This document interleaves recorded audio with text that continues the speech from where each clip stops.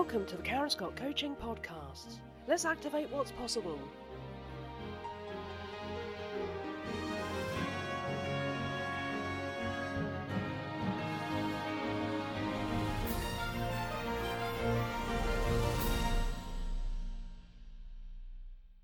Hello everybody, it's lovely to be with you again.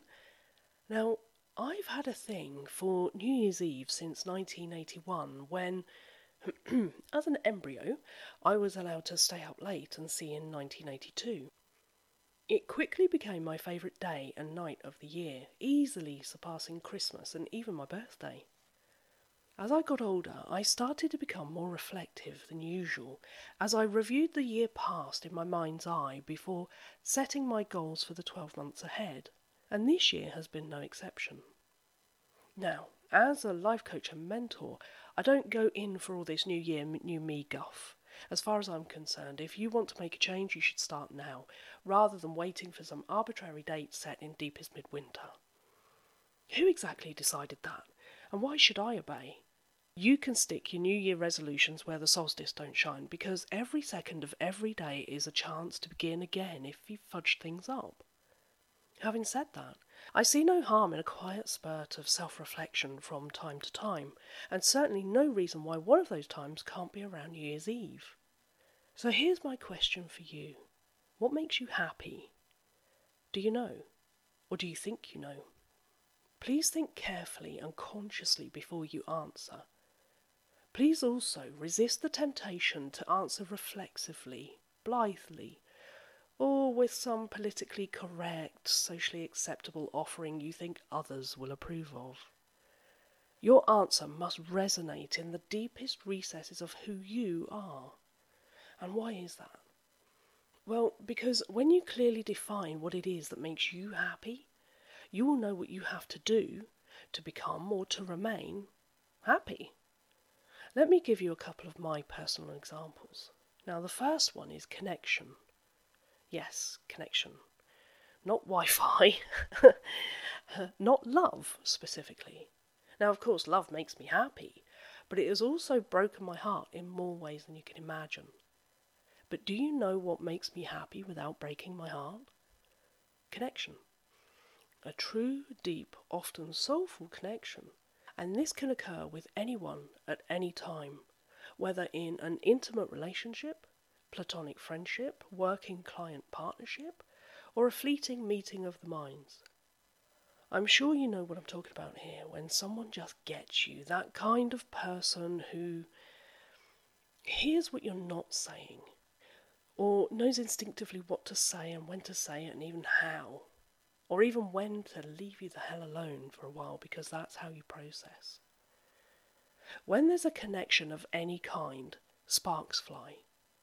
You don't know where it came from or how you've survived this long in your life without it, but you know when you feel it.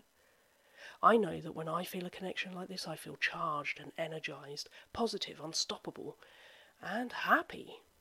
Truly, madly, deeply happy. Whether it's platonic, romantic, familial, or even transient in nature, it's all powerful stuff. Now, the second item on my list is results. As a Type A personality, I'm often deemed too much by a certain section of the community. Worry not, I am fully reconciled with this and have no need to belt out Gloria Gaynors I am what I am in karaoke bars across the land, but, to paraphrase Tina Fey, you know something about those of us who are considered too much? We get stuff done.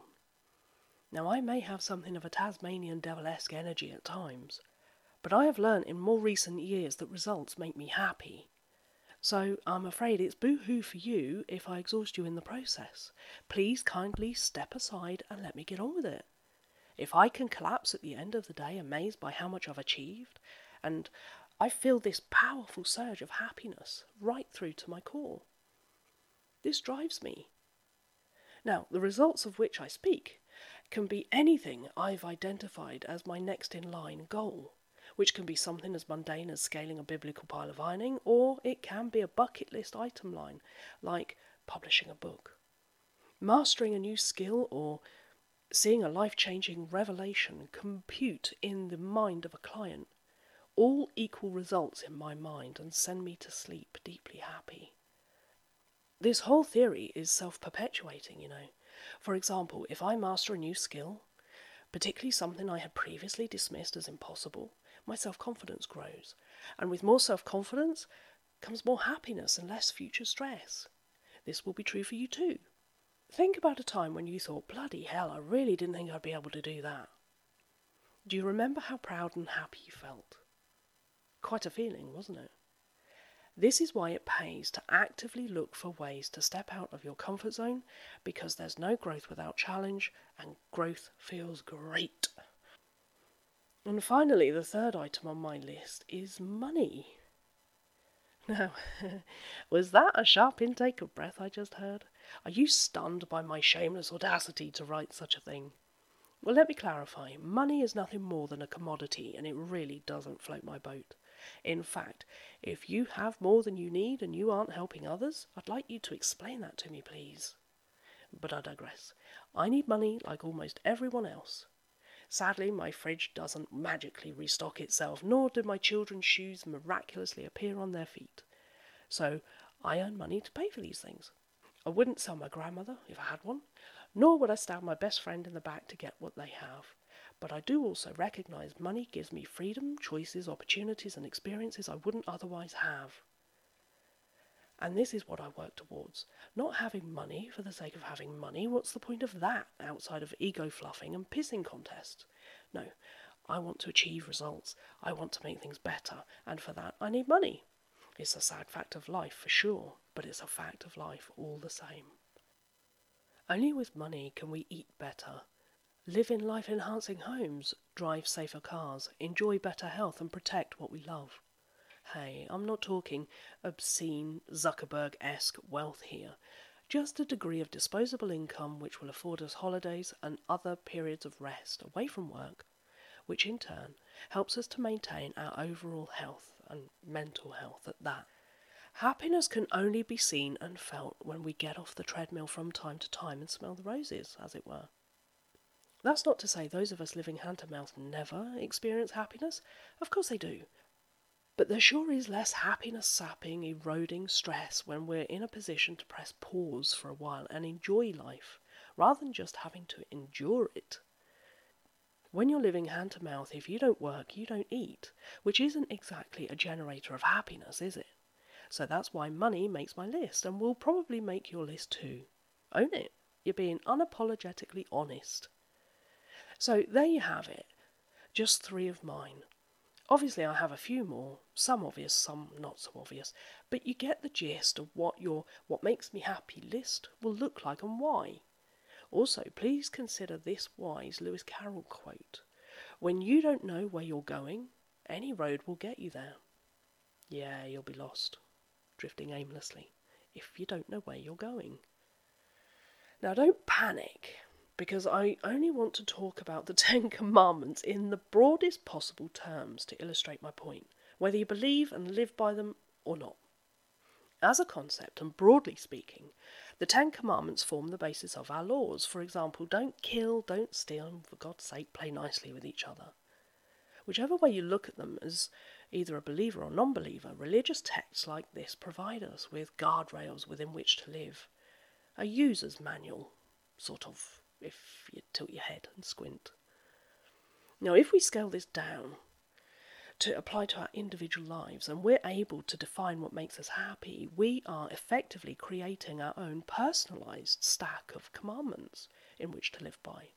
So, before you, accept a new job or marriage proposal or otherwise up sticks and relocate to a new area, check in with your personal commandments and make sure the proposed changes will align with what makes you happy. Because, somewhat obviously, but it really does get overlooked and dismissively disregarded from time to time, if it doesn't make you happy, it'll make you unhappy. And usually via an extended spell of meh. Let's say you're thinking about marrying someone, but not because of a deep, secure and genuine feeling of connection, but because having someone is better than having no one. Okay, well, now be honest with yourself. Is this quality of fear-based decision-making likely to bring you long-lasting and authentic happiness. Equally, you may accept that job because, well, it's a job at the end of the day, but how long before gnawing unhappiness starts eating away at your peace of mind and negatively impacting upon other aspects of your life? If we are able to live mindfully enough to check in with our personal commandments before making larger decisions, we can only be more successful in sidestepping at least some of the obstacles and adversities life has hiding behind the curtains for us. Don't do things simply because they're quick and easy and on the path of least resistance. Of course, we all want to reduce friction in our lives, but a little friction in the noble pursuit of happiness is what polishes us into our best selves. Once you have your list, please remember you're free to revise and amend it at will, as this is your life after all. What used to make you happy may not warrant a place on the list anymore, and that's just fine. Nothing lasts forever, so be a grown-up and revise your list accordingly. What's most important is that your list is as accurate as it can be on any given day. Check in with yourself regularly to ensure you're living in alignment with what truly makes you happy. Until the next time, be great.